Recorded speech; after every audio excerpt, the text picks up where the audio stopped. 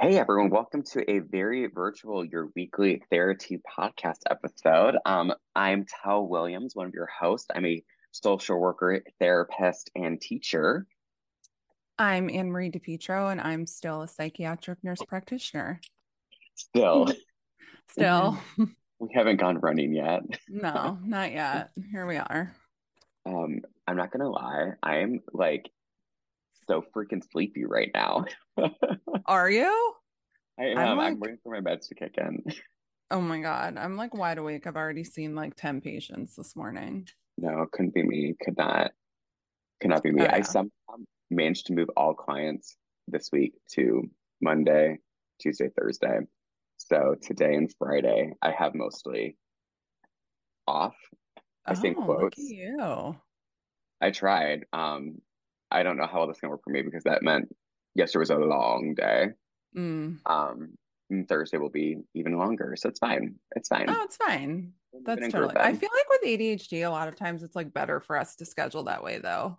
Yeah, it's like if it works out better when that day can grab your attention, right? But if Right. you have a busy day and they can't grab your attention, I'm like, oh, this is Mm-hmm. gonna be hell.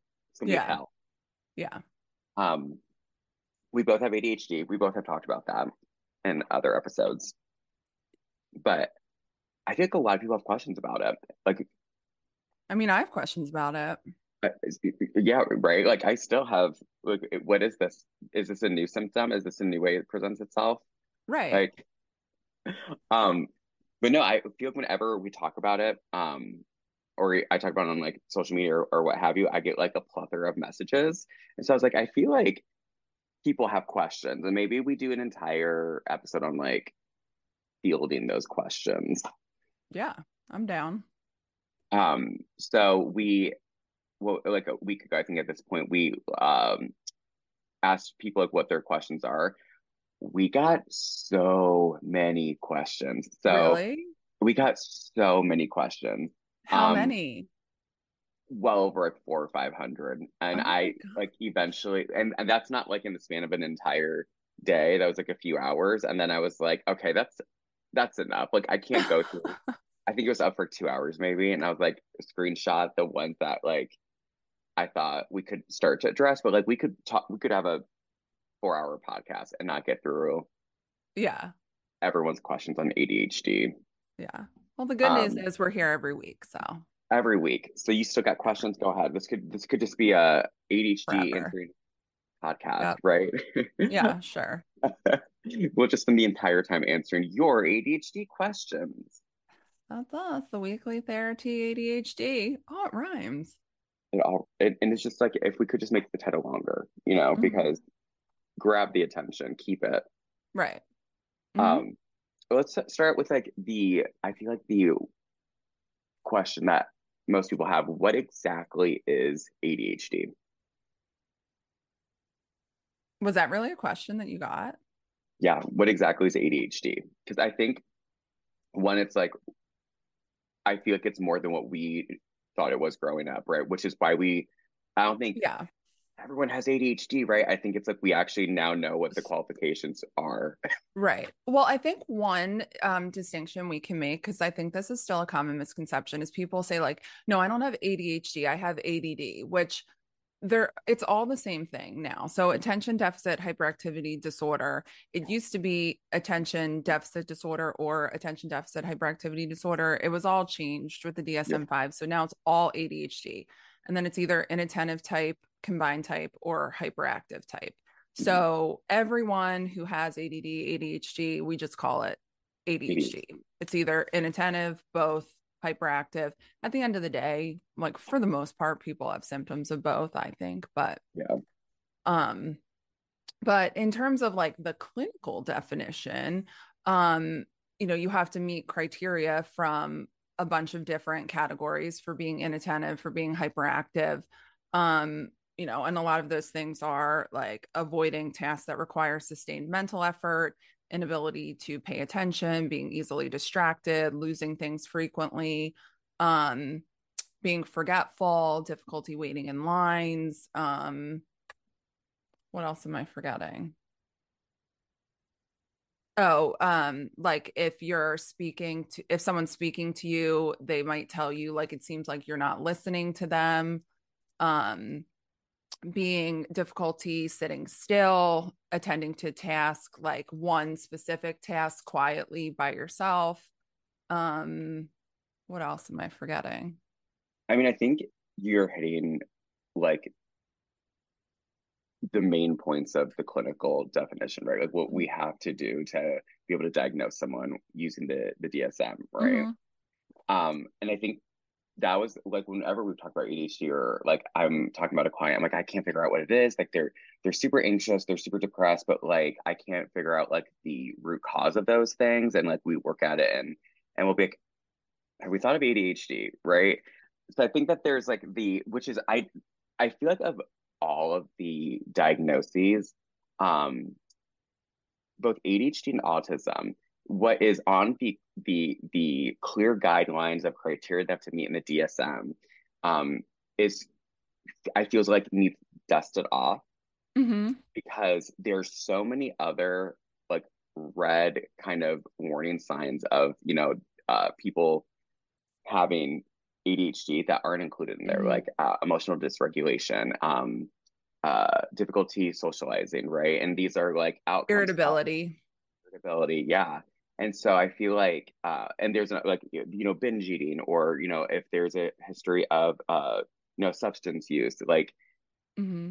Eating that is disorders. There's a huge co-occurrence with eating disorders and huge, ADHD. huge. So it's wild to me that like when I remember looking at the criteria and was like flipping them like where's the other stuff because it's right there, Mm-hmm. Yeah. I mean, I think especially with adults, you see some classic signs that are not going to be in the DSM because, first of all, the DSM was written as if you're diagnosing children with ADHD. Yep, yep, So that makes it actually the DSM 5 did do like a little bit, like some of the categories will say like impairments at work or something like that. But irritability is one of the number one signs in adults. As well as this like restlessness that can be perceived as anxiety.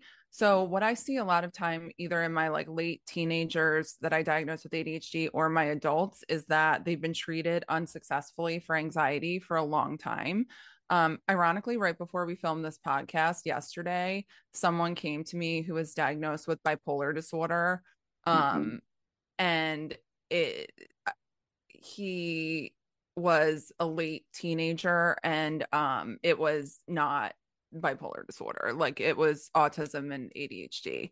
um but anyway, I mean, so that's something like that mood dysregulation. A lot of right. times people think that mood dysregulation is synonymous with bipolar disorder, and it's not. No, Many diagnoses have mood lability as a symptom. And it doesn't mean that you're bipolar. Now, that doesn't mean you can't be bipolar and have ADHD, because certainly you can. absolutely. Um, but I think a lot of times we see this anxiety that's unresolved by like any anxiety medication. But what ends up happening is you get in this loop where you can't focus, you can't attend to tasks, you're overwhelmed. So you have this like learned helplessness where Yep, everything is so overwhelming that so you do nothing. yep. Like, have you heard the analogy with the dog? Have I told you that before? The dog jumping over the fence? You used it for the first time the other day when we were doing the family session, and I was Oh, like, yeah, yeah, yeah. yeah, Yeah. explain it. It's amazing. Yeah. So they did an experiment where there was a dog on one side of the fence, and they did like an electric shock on like that side of the fence on the ground or whatever.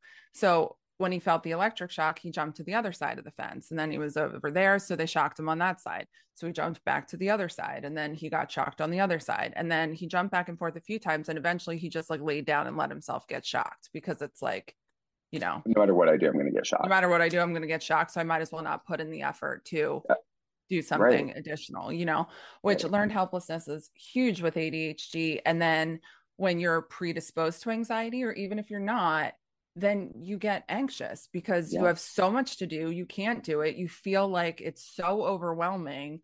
And hmm then we get so wrapped up in treating anxiety that we're never getting to the root of the problem. So we're really just like compounding everything because the less functional they become, the more anxious they become. But the more Absolutely. anxious they become, the more like dysfunctional. So it's just like this loop of like never ending Right. mess And until it gets teased out.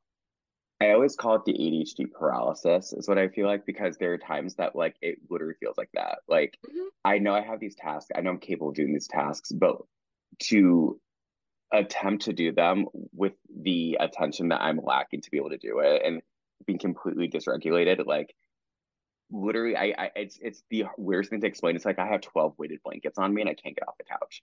Mhm. It is absolutely a wild feeling to just like Mhm. be able to sit there and be like, oh my gosh, the papers that I have to grade are right there. Just go pick them up. And I'm like, no, Mhm.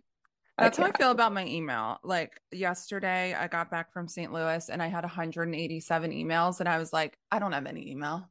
Mm, There's no I don't email. Can't I look don't at know it. what email is. Like I'm No. literally at the point where if I need to like download like a shipping label to return something on the weekend, I can't because I can't look at my email. Like I can't Right. possibly like think about seeing an email that I Right. might have to like do something with. Yeah. And I think see this I think like this is like one of those like core things, right? Because I feel like when I was in school, we were taught that it was just like, oh, they can't pay attention to their test, they need an extra, hour. Or, parents a lot of times are even if you're an adult, right? And maybe your partner's like, you just need to like focus. Like just you have to focus. I'm like, you don't get it. I can't. And Mm-hmm. I don't think we realize what comes with if you can imagine a constant thunderstorm going on in your head with like flashing lights. I feel like it's like every time I would go to set a task, I would see and feel that. And Mm-hmm. so I don't think people are like when you're unable to attend and give attention, that is where you feel um the irritability, Mm-hmm.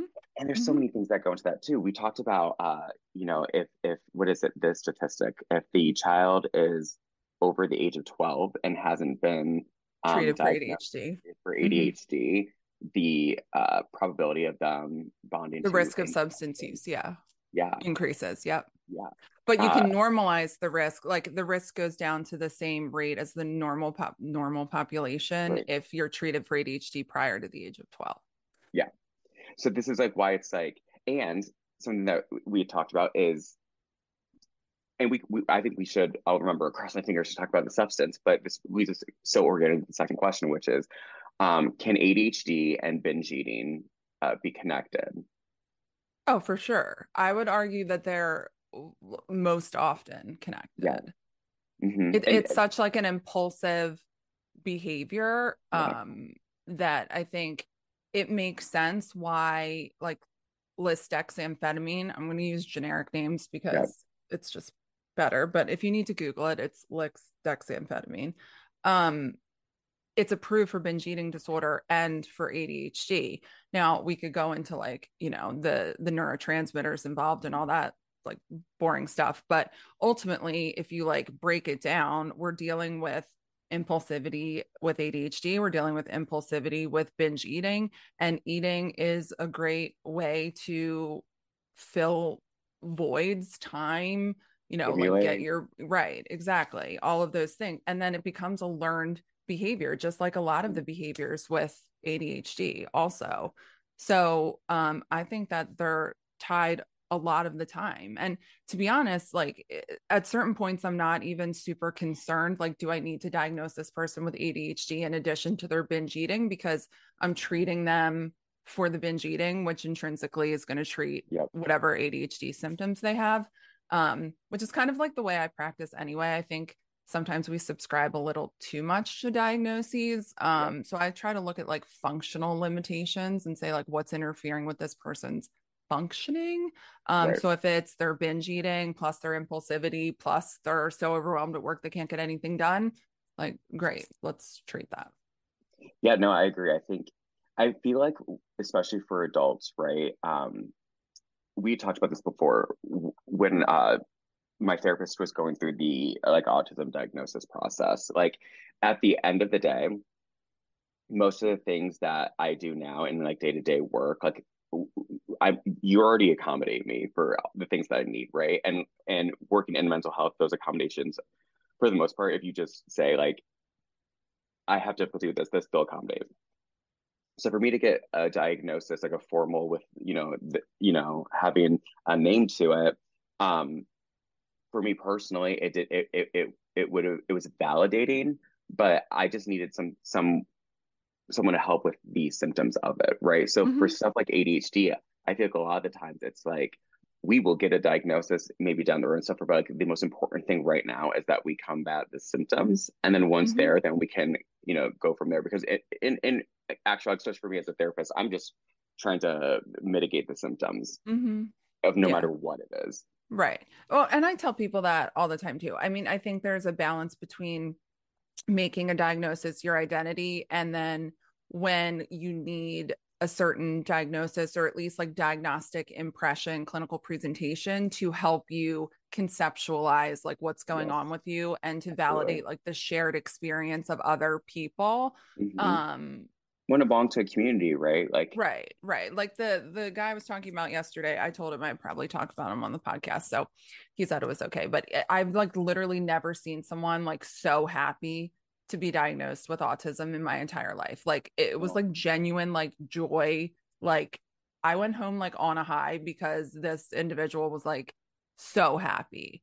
But it's just like he was just like I felt like all the pieces coming together finally. Like yeah, he was like defining things like masking and pathological demand avoidance, like all of these things that yeah, like he wasn't like using those words, but as a clinician, when you're like, this is so cool because they're like describing things that like I can exactly. help them piece Yeah, together. Like that's where diagnosing is fun or, like beneficial yeah, or whatever. When I'm like, do they have ADHD and binge eating, or is it just binge eating? Like, I'm like, let's yeah, just treat you because we need to yeah. get this under control. And I think it can be so validating too when we're talking with clients that are describing their binge eating disorder and just be like, there's such a strange thing in the physical medical health field where it's like binge eating disorder is not a thing. You just need to stop eating. And when you're talking to someone who's like, oh, my ADHD is causing me to try to self-stimulate, and I'm doing that by eating copious amounts of calories. I mean, I think I was on like 8,000 calories a day because I just couldn't stop eating. That like there's this like validation of them of like, oh, it's not something that would just like I can stop. Mm-hmm. Maybe I need medication, maybe I need therapy, maybe I need a nutritionist. Mm-hmm. It's always validating to see someone be like, oh, great, my doctor just was wrong in saying that I just have to Right. stop. I can just stop. Right. Right. This is a problem. Yeah. Yeah, because it's not Yeah. drugs, right? Like when we have to eat, we Mm-hmm. don't have Mm-hmm. to do recreational drugs to Mm-hmm. live, but we have to eat to live. So that's kind of always a Right. mind fuck is to be well, then just like don't eat as much or stop eating. It's like, Mm-hmm. baby, I could like qualify anything to be able to Yeah. eat just a burger. I think, well, if I didn't eat that many calories yesterday, I'm starving. I need a fifth burger, Right. like Right. Yeah. I mean, I worked at an eating disorder program for a couple years and I see eating disorder clients, and you'd really be surprised how many eating issues you could pass over if you don't ask specific questions about eating during an mhm, evaluation. Like it's very rare that someone will bring them up on their own. Even yeah, so, like when I'm assessing for ADHD, like I'm always asking questions about eating. Number one, because I ask questions about eating anyway. Number two, because the medication can affect your appetite. But number three, because there's such a high co occurrence rate and people aren't usually like, and sometimes I just eat 10,000 calories in one sitting because sometimes it's so impulsive, people don't even realize what they're doing. I yeah, I had no idea. I Until one day I was talking to my co-teacher, and this was before I even moved to Pennsylvania, and I kept saying how much weight I've gained. I've just gained so much weight, and it had been over the course of like a 2 months or so. And I wrote on the whiteboard. The students had left for the day. We were talking. I wrote down, well, okay, I had breakfast. I had lunch with class, with the AM class, lunch with the PM class, snack. If I go home and eat this, I just like, and like by the time I left work, I was having like 4,000 calories, and I was like, and that wasn't even before I got home and had my second dinner. Mm-hmm. Like, Mm-hmm. it's kind of it's wild. It is. Mm-hmm. Um, and like you said, so another one of the questions was about um, how to like keep a regular eating schedule after you start medication. And I think, I mean, you're probably better answering this. Like, it is a common occurrence from the medication that appetite would decrease. Not in Mm-hmm. everyone, but it's a pretty common. And most people. Yeah. And some people it's very different for. Like for me on the medication, you know this, I have to do the arm. The arms work for me on my phone to eat because I don't feel hungry ever. It's like way evening. We're talking like 11 o'clock at night. Mm. So what would you suggest someone does if they don't want to use an alarm for eating schedule? So I think there's a lot of stuff with eating. Number one, like in general, my philosophy is intuitive eating, like in general for everyone, including eating disorder treatment. Intuitive eating gets messed with by ADHD medication. Mm-hmm. So, especially when I'm very carefully managing ADHD in my eating disorder clients, you really have to figure out like how do you balance what you're trying to teach people, which is eat when you're hungry, with you need this medication in order to function. So you might not feel hungry, but you still need to eat.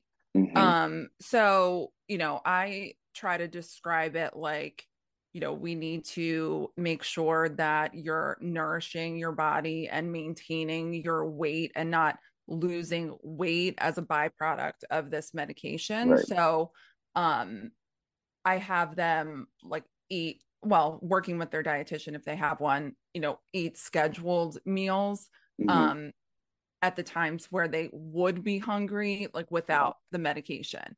I mean, it's absolutely a challenge for people with eating it disorders is. in particular. It's a challenge. I think that having your ADHD symptoms treated and the functional impact that has a lot of times is enough to motivate individuals to maintain their weight and to take the steps, to make sure Yeah. that you're eating enough. But and I also think there's a subtype of ADHD where you're so hyperactive and distracted that you don't eat without medicine because it's just like not your priority. And you're like, I don't have time for this. I'm doing this, this, this, and this. So I think some people are able to like slow down and actually eat, Yep. um, regardless of whether the medicine's making them hungry or not. I mean, I've been on medicine since I was 20 years old. So, like, the appetite suppression is long gone for me. Right. So, we're intuitive eating all day, every day. But, um, there are times that it is problematic. And so I always recommend, supplements like boost with protein or like any like high caloric value supplement because weight maintenance is really like the goal. It is. Yeah. Oh yeah. And I think So, I think it's difficult to, like we said, depend on the binge eating, right? Because when I went from eating 8,000 some calories a day to all right. be on a medication that was like, hey, it's okay to, we'll start you a little higher because I work with a nutritionist that was like, let's a healthy diet would be less than this, but we're going to start you at like 2,500, which we want to get down from there, but we're cutting from 8 to 25. And even then, I think we upped it because I had lost like 20 pounds in a month. But Mm-hmm. again, Yeah. 3,400 calories is 1 pound. So when you're cutting, we're going from 8,000 Well, calories, which is like, I mean, I think with binge eating disorder, we can like reliably way say different. there's going to be a lot of people who lose weight because, I've had people eating like 3 cartons of ice cream in the parking lot before they go into work. Like, Yeah. that's a very sad disorder for sure. Yeah. But when you're not eating 3 gallons of ice cream for breakfast, you're going to lose weight. That's just like the Yeah. reality And of that, it. and that was my Um, favorite, the ice cream mhm. every night. I treated myself to a carton, not a Yeah. pint, a carton, because I was like, we're living through a pandemic, people. We got to treat ourselves. Yes. Like, Yes. duh, the Neapolitan ice cream, just like Yeah. nonstop in my stupid little mouth. Oh, Neapolitan. I would not choose that. I don't know why. It was because I was like, you know what? I can have three flavors instead of one because then I don't have to have 3 cartons. I can just have one carton Oh, because I was okay. skinny. This is actually one of my favorite things in ADHD to talk about. What? Um, talking about ADHD and emotional dysregulation because if you if we think about ADHD and we think about tasks, right, and the inability to do a task, or we said even start a task, take that same concept about like knowing that you have to have a discussion about being frustrated that your significant other isn't like, doing their end of chores, or being annoyed because you want to have a conversation, but your spouse is won't stop talking about something that happened during their day, and you can't pay attention to that because you're unfocused. You just need to talk about, the amount of emotional dysregulation that I didn't know about myself, thinking that I was like, I'm just depressed. Well, I thought I was bipolar, but I'm just like bipolar or depressed or having a manic episode. And to know it wasn't those things is mind-boggling, because I would like I think I always tell the story. I listened to the Taylor Swift 10-minute version of All Too Well for the first Yeah. time. And by the end of the run, I listened to it on loop, just 10 minutes for like, I don't know, an hour. And I go back in and I'm like mad at my husband. I don't know why. I had this emotional experience and I could not regulate, but I was like, I'm mad that you ruined my 21st birthday, Jason. I didn't know you then. But I was so pissed off. And there was like so many times that I was so angry or upset or sad, and I didn't even know how to deal with it, because if I don't want to deal with the task, if I can't put in the energy to deal with that task, I cannot put in the energy to facilitate these emotions right now. Hmm. Yeah. Hmm. Hmm. Yeah, I mean, emotional regulation was never my strong suit. And I think I shared in the last podcast that when I first started treatment for ADHD, people were like, "You're so calm, you're so happy." And that like people like did not ever say that about me. And it's taken like me a really long time for like to even accept in a professional setting people like complimenting me for being calm, because that was never me ever. And so Mhm. like a lot of times I'll get like feedback in like in professional settings like, how do you like stay so calm and like your emotions don't change when this happens and whatever? And I'm like, Botox number one. You just can't see it. Yeah, you can see it. But number two, I mean, being treated for ADHD regulates my emotions in a very significant way. And I mean, it makes sense at like a neurotransmitter level because with ADHD, like your brain's like random firing, right? And then you're getting like a controlled release delivered to your brain with the medication. So your brain's like, okay, I don't have to randomly fire as much. And so you get that like calming. Um, but yeah, I mean, listen, I'm not saying my mood's like 100% regulated now, but It's sister, we're doing better than we were it's, at it's 18. the other day I was thinking to myself, I want to know if they could like put like people next to each other of the same age, like had the same like life experiences, or maybe I don't know. But I want to know what the like facial wrinkle lines are for someone with ADHD versus someone who's not, because I feel like with this like hyperactivity and like dysregulation of emotions, like we probably do so much with our face. Oh, for You sure. know what I mean? So I wonder if like our laugh lines or like our crow's feet Oh, were laugh are deeper yeah. then. Literally, when I was like in my mid 20s, I was on the executive board of an organization, and like we would have these like executive team meetings, and the CEO of the company like pulled me aside once and was like, "You really need to work on your facial expressions during meetings." And I was like, "Okay." And then I started getting Botox when I was like 26 because I've always had these like three little wrinkle lines. And like, I'm not even kidding. 6 months later, she complimented me, like, you've been doing such a good job You in did the work. meetings. And I was like, this is such a great idea. But you're so right, because then one time when I was getting Botox, the doctor, we see the same doctor, but he was like, I think that you're getting lines down here because you're always making that like face where like I can't do it now because I have Botox, but like where you're like frowning with your mouth. You know what I mean? Like that. Yeah, I can't do that I now. got that. But yeah, like that. And Colleen was like, you literally do that all the time. I was like, well. Jason calls them my Betty lips. My mom's name was Betty. When my mom was getting mad, or when she was like gonna say something like off, just completely unhinged, she'd go like she'd pucker her lips and she wouldn't know she was doing it. So she had like massive. I mean, she smoked too, but she had like massive wrinkles around Oh my her God. lips because she pucked her lips. Like you knew she was about to like read you to filth. When my mom, she was about to read it, library was open, just going down. Oh my God, Betty. Betty. It was so I thought of the wrinkle thing because yesterday someone's like, what can I do so I don't have wrinkles on my forehead? I'm like, I don't know. Like what can I, that's not Botox. I'm like, I don't know, I do Botox. Like, oh. well, can you still like move your forehead? I said, yeah. And they go, show me. And I went to go move my eyebrows, and they're like, so you can't. I was like, I could. Yeah. Yeah, Yeah. it's ADHD is very Yeah. emotionally I mean, dysregulating. I literally had wrinkles like in my early 20s, like Yeah, because I would frown all the time. right. It's Like, expressive for the most part. I don't, yeah, I don't Um, so there's like a few like really, really, really good ones. Um, treatment for ADHD that isn't medication, I think isn't impossible. I think it's just and like some people can't be like there's I mean there's a bunch of different medications. There's some medications out there like we've talked about that aren't stimulants, right?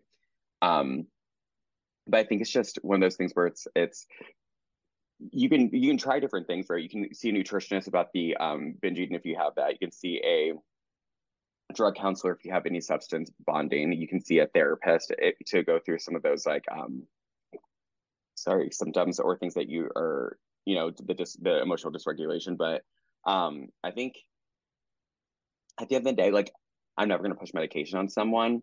I do think for me, it made I could not function without it. And it's not like this like weird unhealthy dependency on it. It's just my brain chemistry is just made up so much so that if I didn't have the medication, I could not be a functioning person at all. know.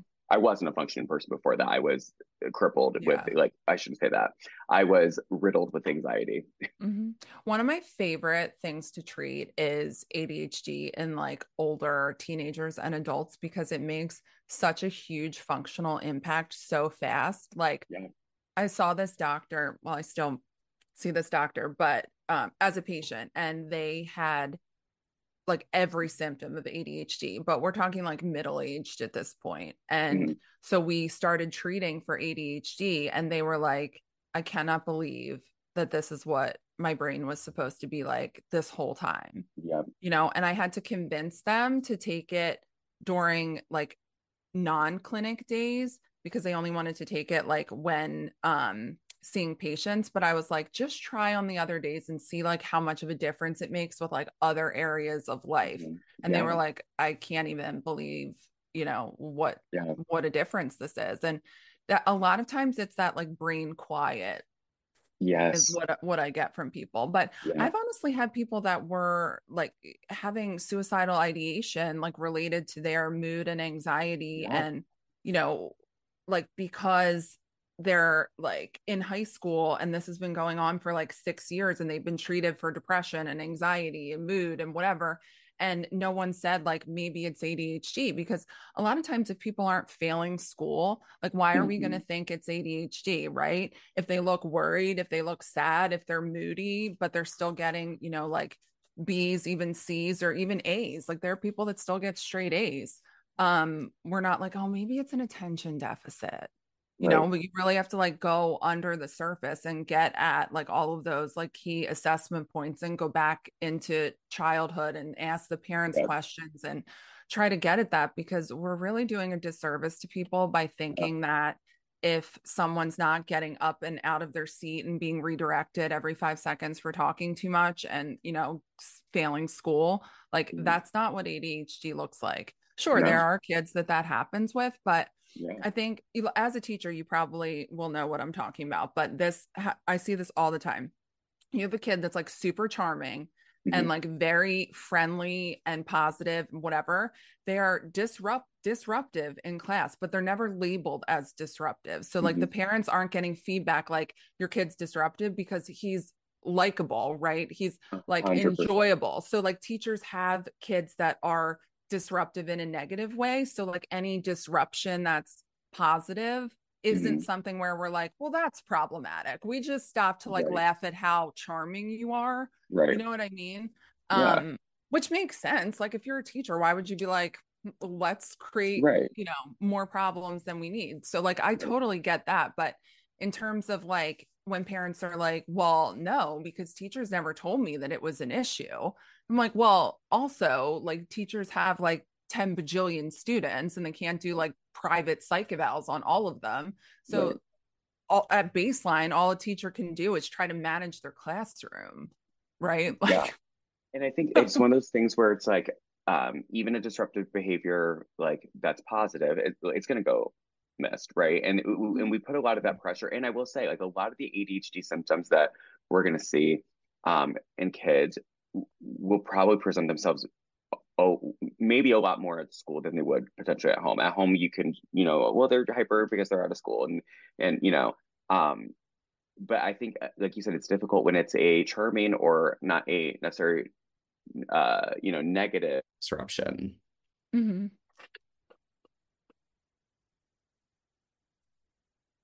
What was that? It died. Is the sound super different? You sound loud. Oh, Yeah, you sound like louder, actually. I can. We'll try this for a little bit. If I sound different, we'll have the editor make it sound better. But my headset died. It is very loud to me now because what I liked about these is they were noise canceling. This is tells ADHD when we're filming a podcast, either his phone dies, runs out of memory storage, he forgets to turn it on, the headphones died, he forgot a microphone cord. I'm going to show you all. I brought the microphone. Okay, I brought the headset cord that goes with it, and I brought the adapter. I didn't bring the plug. And this was because by the time of day, this was last Thursday, so almost a week ago, I got to the office, saw a bunch of clients, and then I drove from uh like Downingtown, Pennsylvania to Middlebury, Indiana. It is one road on the toll road. It's like 9 hours. And I was like, you know what? My medicine's worn out. Not enough to make me go like sleepy, but enough that I had no attention. So the fact that I even remembered the microphone and all that is shocking. Well, you only remembered it because I was on your ass about something with the podcast, and you were like, "Oh, You forgot the said, microphone." oh, you said, do I need the adapter to this too? And I was like, yeah. And then I was like, oh, fuck, that reminded me. Grab the microphone. And so I did. But I also like have this great fear of like forgetting to blow out a candle or anything like that. And so like I have like now like a little checklist on my phone that's like candle question mark, locked door question mark. Like I need to put like cord question mark. Yeah. Yeah. I mean, we're not gonna do a lot of virtual Virtual. ones. So Yeah. I'm sorry if the mic's messed up now, guys. Mhm. Um, no, we were talking about the kids though. I feel like yeah, the fun, charming maybe rambunctious with with the one-liners in between each thing you say. Like it's a fun moment, right? And I think as teachers, especially in the classroom, we like hang on to that Mhm. because we do like are just at this point just like reaching for anything that is Mhm. rewarding in the classroom. But unfortunately, it's those kids that like then they go God forever without a Mhm. diagnosis. And I I mean, we talked about the complications of my God, it could be an entire freaking episode of Mhm. having ADHD, being diagnosed with ADHD, and not knowing I had ADHD. Mhm. But no, that was a beast. In school, Mhm. I floundered with grades. I couldn't pay attention. I've just thought, oh, I'm just not that smart, I guess. And then, Mhm. taking medication and graduating summa cum laude, and going on to an advanced standing graduate program, and Mhm. near getting a perfect GPA there. It's like, oh no, I just can pay attention. And now it's Mhm. that brain quiet. It's like the thunder Mhm. stopped in my head. Yeah. I feel like we've answered like no questions. I know. All we do is talk. Maybe we should try to like rapid fire answer a few. Okay. Ooh, that'd be good, Hanomi. Yeah. Isn't there like a name for that when you like rapid fire answer questions? Or was that like a game show or something? Did I make that up? Can we feud? No, Yeah, not at all. that Not is. even close. What? Yeah, when they say name something that's purple, and you say yellow. Oh, Or, well, I don't know yeah. what the yellow. Oh, yeah, I guess. Ruby, say hello. Rubicin. Do you miss Uncle Tell? Oh, I will poop I'll in your be. office for you. Yeah, I'll do a go I poop. can't wait. I Ruby loves pooping in Tell's office. She will like scratch at the door when I get to the office, and usually I'm at the office like 20 minutes before a client comes in, if not less than that. So I'll like run to the office and like, set it up and answer a few emails or check the schedule. And I can hear her just scratch down. There's a couple times I've been like, okay, like I have some time and I'll let her out. And she like, it's like I always feel like she's gonna come run up to me, but you're here, but she's like, I feel trots past me. and To the goes and carpet. smells, and then she just like poops in there. And then Yeah. she's like, okay, I'm good, thanks. Oh my God. Tell came up to me like a little after we got Ruby, and he's like, do we have mice? And I was like, what are you talking about? He's like, I found this poop on my carpet. Like, if we have a mouse that's shitting out a poop that size, like, It's a we have a rat. huge problem. We It's have a a rat big possum. rat. A rat possum, is that what you said, or problem? Yeah, I had a rat possum in my garage once. It was bad. I named him Charlie. It was really traumatic. What is a rat possum? Well, it was a giant rat that had a possum-like tail, so I call it a rat possum. Oh my God, I thought there was like, like the stingray that they Hmm. think is having shark babies. Well, the exterminator told me it was a cross between a rat and a possum, but then I looked it up and it said that that's impossible. So I feel as if I was lied to, but he did eat like all of my Michael Kors purses in the garage, so So he's a that big was rat. yeah, it was just a bad scene. That was like ADHD to the max. Like if that tells you you should be organized in your garage minimally, like please learn from Charlie because he dined on Michael Kors for months before I even realized it. And he ate mama. Oh, those rat's nests he made with that leather luggage, classic Yeah. Michael Kors leather. I can't. He's like a Michelin star restaurant Oh here. my gosh, the best. And now he's like, he's probably somewhere eating like Oh, he meat did. now. Oh, He did. Yeah, Charlie was not leaving that garage alive. But that's oh, not even really I let's not even talk about it, but it ended badly under a bush did you just like for stop? Charlie. I mean, I had to like walk down the street because ironically the exterminator was there. It must have been like mere moments after the Charlie ate the rat poison. So he Oh, wasn't like dead yet. And the exterminator was like, you might want to walk away for this. And I see him like take something out of his bag. And I was like, oh my God, he's going to beat this rat to death. So I was like running down the sidewalk to miss it. It was bad. Like, I don't even like killing bugs. So, like, that was hard for me. But Charlie did ruin like a lot of stuff. So, well, and honestly, I don't think rats can probably do leather. Like that probably isn't good for them, oh right? no, rats can do a lot. Do you know that rats can chew through like metal and drywall? Like all I would visualize is like Charlie coming through my dining room and like just seeing one of my cats like with Charlie in his mouth someday. But honestly, Charlie would have probably eaten one of my cats. Because Troy was huge. Yeah. Yeah. Yeah.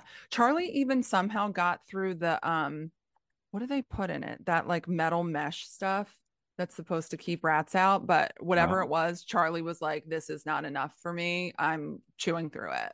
Troy And was he like, got back in that garage. He was like, Michael, I am still on Michael, this baby. runway. Tyra Banks said, yes, ma'am. Yeah. She said, you are still here for another week. Yep. Um, I don't even know how we got onto that topic, but that was very ADHD. I just now I can think of it as like Ratatouille eating a Michael Kors bag. I mean, it was just, And if that's not reason enough to get up in the morning, I don't know I what know. I know. is. I know. Um, okay, so okay, one of the things is just like one of these was just a funny question is have you ever walked into a room and forgot why went in there? Yes, that's Literally 1,000 times a day. yeah. Even on medication's gotten better, but like my poor husband, he does this thing, and I always thought it was him being rude, but it was him trying to help me. Um, it is exhausting when I have to leave the house because I will forget my keys, I'll forget my wallet, I'll forget my watch, I'll forget where my phone is, I'll forget everything in my life. I go back and forth from, downstairs back up to leave. And so if I'm going somewhere with my husband, he'll sit down and let me run around like a mad woman.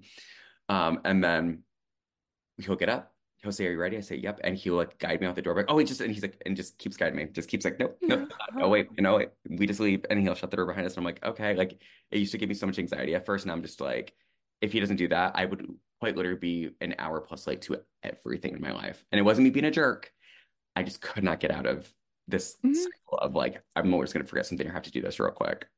Oh, for sure. I mean, it's to the point where like I will audibly like I'll go upstairs and I'll be like, why did I come up here? Why did I come up here? Why did I come up here? And it like takes me a bit like to Oh, get to it, yeah. you know? Or like This, I'll misplace something, like I will have just put down a pair of scissors and I'm like, oh my God, where'd my scissors go? Which is like horrible for a crafter. Like my projects probably take like 3 times as long because I lose every object I'm using multiple times throughout the process. Yuck, sorry. Yeah. Sorry. Like I need like 10 pairs of scissors at any given time.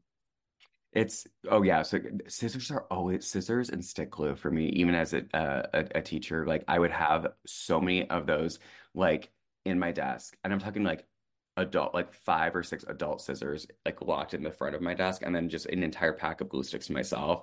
And I'm not kidding. By like week 2, I was like running to the art area to grab child size scissors, and they're like crusty stick glue to try to make something real quick because it was always lost, always lost. Hmm. Which is probably like Hmm. not a great idea to, lose adult scissors in a, classroom, but Right. say la vie. Right.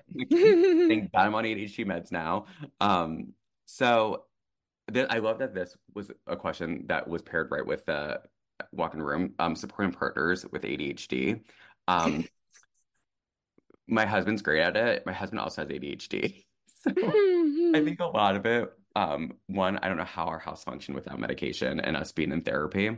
I see a therapist Tuesday. I think he sees his therapist Thursday, and we're both on medication. Um, Everything was like not even a fight, was like an argument because we were completely misunderstanding the other one, or like couldn't make decisions, which we still can't. Like dinner is always a struggle because I'm like, what do you want for dinner? I don't know, what do you want for dinner? I'm like, this will go on for like an hour. Like sometimes Hmm. we'll just use like a wheel spinner thing on like an app to figure it out, or we'll like, randomly text someone, like one of our friends or one of my sisters, to be like, between these two things, what should we have for dinner? Or just pick one and we won't tell them what it's for. I think I don't know. I think just coming at it from a place of empathy.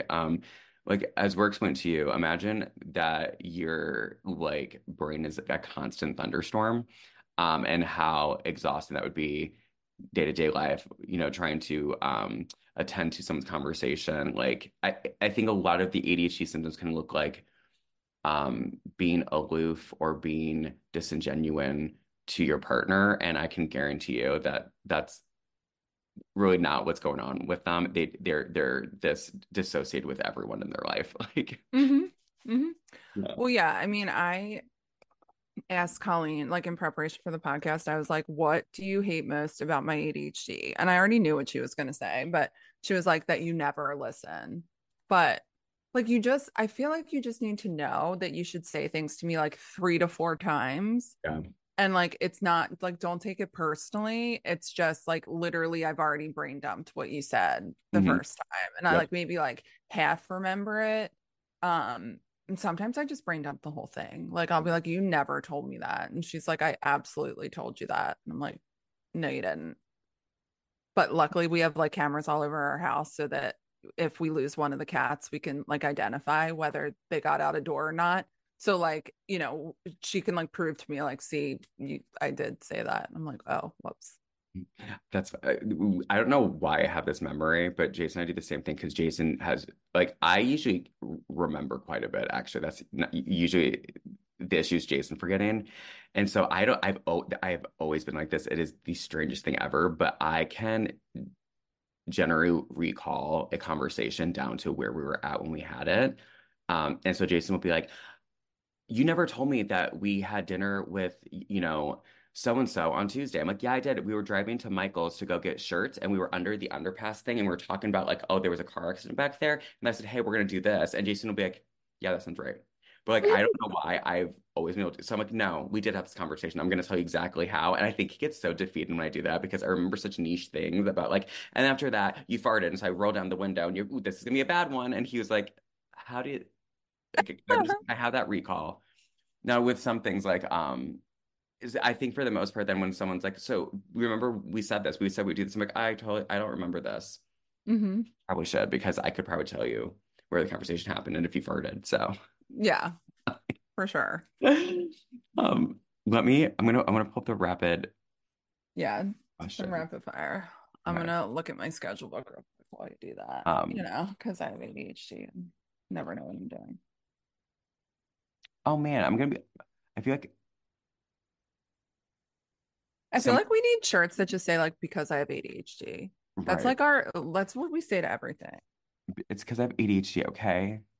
Yeah, I mean, you know what, though? Here's the thing about us. We do talk between each one, but I think when doing that, we answer the questions that someone else had. that's true. Someone did ask about the um, I'm going to see exactly how they phrased it. Well, they asked how can ADHD present as ASD, autism spectrum disorder, and Oh, loaded. yeah, we talked about it a little bit, but we didn't necessarily say like, and this is also a symptom or a sign of, but a lot like the way that my therapist described it was that they're both we call them a neurospice. They're both a neurodiverse Neurodevelopmental disorder. and so he had said that ASD and ADHD are less up to separate circles and more of a Venn diagram. Mhm. Yep. And when he said that, and then he handed me a pretty large book on it, there's so much commonality between the two. So much commonality between the two. Because if you think about, like, let's just take like the social aspect of both.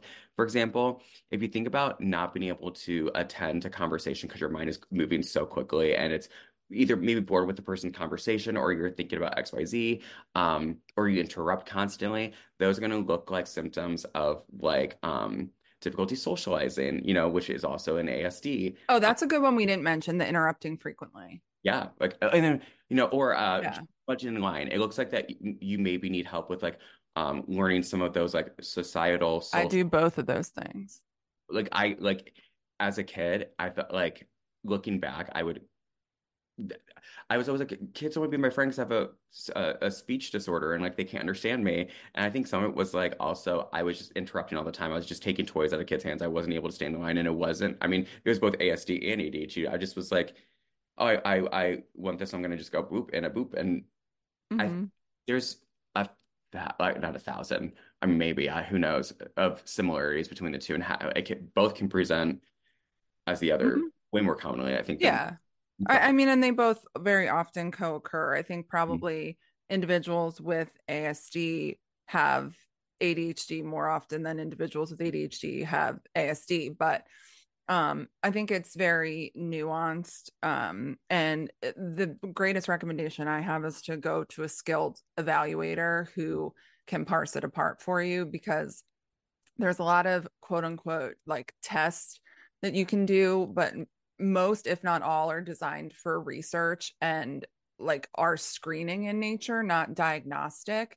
So yes, it's really about like having a real like clinical interview and history done and like someone understanding you and your yeah. personality, behavior, functioning, social capacity, like all of those things that go into it. Um, and I think that's like the best way. I can't just like sit there and like look at one of your screening questionnaires and be like, you have autism. But I can like do a 2 hour diagnostic interview with you and probably tell you with a good amount of certainty that I think that's what's going on. And Yeah. like, is ADHD happening? Also, a lot of times, sure. I mean, it's very rare I'll see someone with ASD that wasn't treated for ADHD at some point, though we could do a whole other podcast on how I think ADHD meds affect people with ASD differently. But um, yeah, I mean, I would focus less on differentiating between the two and more on just like getting an accurate diagnosis of like what's going on with you. And I think you said something super important because like my sister and we talk about this and I talked to her about talking about this on the podcast. So she recently was diagnosed with ADHD, and one of the things she said was like, I'm really nervous to go in because historically, one, women are severely undiagnosed with ADHD because of research and our understanding of it. But she was talking to me about going in that she had taken a screening before going so that it I was like, I told her, I was like, I'm so glad that you did that. I feel like with some doctors, they'll be like, they want this diagnosis rather than the patient who's coming in saying, I took this screening because I'm hoping it validates that you will sit down and listen to me because I took this and you know, was the outcome of it. I think screenings are really important for us too because it can allow us to then take those first steps to say, hey, this might be silly, or I took this screening and it said that I could have this. Can we talk about it? And I think that's Mhm. always like a fantastic thing. I think it's also important to note that some of these screenings, though, may show signs of ADHD, but maybe it's not ADHD, maybe it's bipolar, maybe it's Hmm. BP, or maybe it's all three. You know what I mean? Right. It's just like it's Right. a good place to But start. that's why it's a screening and not a diagnostic tool. So, as clinicians, we're the ones that are supposed to take an individual's screening results and say, okay, based upon these results, should I be asking more questions about this particular diagnosis, or can I reliably exclude this Yeah, as a diagnosis? And I would argue in a lot of cases, ADHD is going to produce a positive mood disorder questionnaire, which is probably why a lot of people get diagnosed with bipolar instead of ADHD. But the mood disorder questionnaire is also screening, and the MDQ is real. What it's really good at is telling people if you don't have bipolar disorder. So, right. like, if you don't have anything on this list, there's like a 90% chance that you don't have bipolar disorder. But it's not great at saying if you do screen positive on this, then you do have bipolar disorder. It's like, okay, you need to ask more questions, but you need to ask more questions about a lot of other things Right. too. Yeah. Yeah. Um, because a lot of times on the MDQ, it's geared mostly towards like mania or hypomanic type symptoms. And sometimes people with ADHD just like have them at baseline in like some, moderate degree, not like in an episodic fashion. Yeah. But you'll still screen positive on the screening test.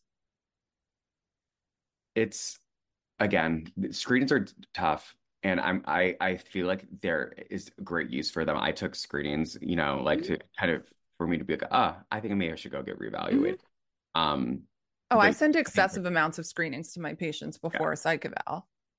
because I think it gives us a good idea of where to start at, right? Or where Hmm. to at least start digging and looking because a psych eval can take 2 hours, it can take 8 hours, right? Like, and by Right, taking right. screening at a time, you can kind of narrow Right. some. And sometimes it comes up with stuff that I would have never like expected given the rest of the clinical profile. But like there was this one question in this one screening test that they answered in this way. And I'm like, all right, we got to like go down that Yep, rabbit hole. yep. Um, this is one that people don't talk a lot about, and so I saw it and I thought, oh, I like Oh, I that. can't wait. Yeah. But someone had asked if we can talk about ADHD and intimacy because it's very hard for them, like physical intimacy, and that is something that is I feel like pretty common because if you're having difficulty, well, there's a couple things. If you're having difficulty paying attention, it'll be very hard, I think, during intimate moments for you to be attentive to both yourself and your partner. But I also think when if you can imagine that your brain is so overstimulated that taking um, uh, a prescription medicine that's a stimulant calms your brain down, I think that should give an example of how overactive our brains are. So if your brain is also overactive, some people, like we had talked about substance bonding, people do anything with ADHD especially when they've had it undiagnosed for years to stimulate their mind enough. So I think that you can have again, like anything, just opposite end of that spectrum. You can have someone that's almost like frozen in anxiety because they can't pay, attention enough to have intimate physical connection. And then we have the other side of the spectrum where people are frequently having intimate connection with others and relationships because like it stimulates them enough that like for a moment it quiets their mind. Hmm. So Hmm. yeah, I think that it can be very difficult. And also, I don't know how common knowledge this is, but a lot of the ADHD medications can cause sexual dysfunction, particularly in men. And there's actually a very like sad percentage of individuals who experience sexual side effects from medication that never mention it to their providers. So I try to specifically ask about sexual side effects, but for anyone out there that's having any and is on medicine, definitely ask about it because there's plenty of stuff that we can do, but it's Yeah. super common with ADHD medications, especially with men. Yeah. And if you like, um, I've had quite a bit of clients recently, and some of our clients that have been more recently diagnosed with ADHD. And I only work with adults in therapy. Uh, so if an adult comes to me and says, "Hey, like I'm started medication for this," and we've been able to do a lot of like non-medication treatment for the most part that's worked. So like I don't want people to feel like, oh, I have to get on another med. Sometimes you do. But Oh, rarely. I think we can yeah, usually yeah. fix it. With Yeah. the clients I've had, we've been able to figure out ways that them and their partner or partners can um work around, which has been, great for them. But it's something that you're right, doesn't isn't talked about a lot because I think there's like a um I mean, listen, if people are having a hard time talking to their mental health providers about ADHD, Hmm. if that was a year's thing in the making, they sure as hell are not going to open their mouth in like 2 weeks and be like, okay, I'm having a sexual dysfunction now. Hmm. So I think that a lot of it is like, we've had quite a bit of clients talk to us about this. We've had quite a bit of clients talk to us about it. So I think that's great that if you're listening and you're like a provider, to have that openness with your clients off the bat so they feel like they can discuss it with you. Because there is nothing worse too than maybe a client who has been able to engage in intimacy or was incredibly like hyperactive in not a necessarily bad way with intimacy, and then it crashes on medication because not only is it difficult for them, but if they have a partner, the partner might be like, is it me? Did something happen? Right, right. Um, yeah, I think there just needs to be a bigger openness about the sexual side effects that can come with. Yeah, yeah. And I mean, I think it's a lot being like comfortable with your provider, finding a provider that you're comfortable with. Yeah, if you're a doctor or therapist or Nurse practitioner. nurse practitioner is and I was on the side of nurse practitioner, but it's fine. If they're not willing to have these conversations with you, it might be time to reevaluate Yeah. your relationship with them because Yeah. One of my patients this morning was like, when I look for providers, I try to see if they have tattoos. And if they do, then I know that's someone I would want to see. And I was like, oh, I should make sure Tell and I have our tattoos on display on the website just so that everyone knows. Like just maybe we should put that in our bio. We do have tattoos. Amory has about 47,000 piercings in her ears. Um, yeah. so they know. I had a intake the other day. Someone messaged me. They were out of state, so I couldn't see them, but they said that they were looking for an LGBTQ therapist, not because they were queer, but because their brother was, and they couldn't imagine going to anyone that wouldn't have been supportive of their sibling. And I was like, oh my God, that's Oh, really sweet. yeah. We have like, I think answered. We got, like I said, 400 or 500 questions. We have a lot of them answered that we did it organically in conversation. Um, Okay. there's a bunch of like ones that we could probably cover even in a second episode. Like if people are sitting here being like, "Well, I had this, and this," like comment it. But I feel like a really good one of ending it was the first question that we got in this entire thing was, Oh. "How do I get tested?" Oh. Um, yeah, good. So my answer to this might be different than a lot of other providers, but I there is a lot of like quote unquote like formal testing you can do, which is great. Um, and you can certainly like look up, formal testing for ADHD. I do it based on a diagnostic interview, which is, like our gold standard, basically. If you meet the criteria, you meet the criteria. So, um, in terms of getting tested, I would recommend that you find a psychiatric provider, whether it be a psychiatric nurse practitioner, a psychiatrist, a psychologist, anyone whose degree like allows them to diagnose, and like find someone that you're comfortable with because it needs to be someone who's going to listen to you. And the best way to get the most accurate diagnosis is if you feel comfortable with the person and they're able to hear you and you're able to accurately share what's going on with you. Um, because that's where you're going to really get like the comprehensive care versus like, do you check off these boxes on a list and get a diagnosis? Because a lot happens after you get a diagnosis too. Like, I could diagnose people all day long, but like, am I going to get them to feel better? Like, that's the hard part. Yeah.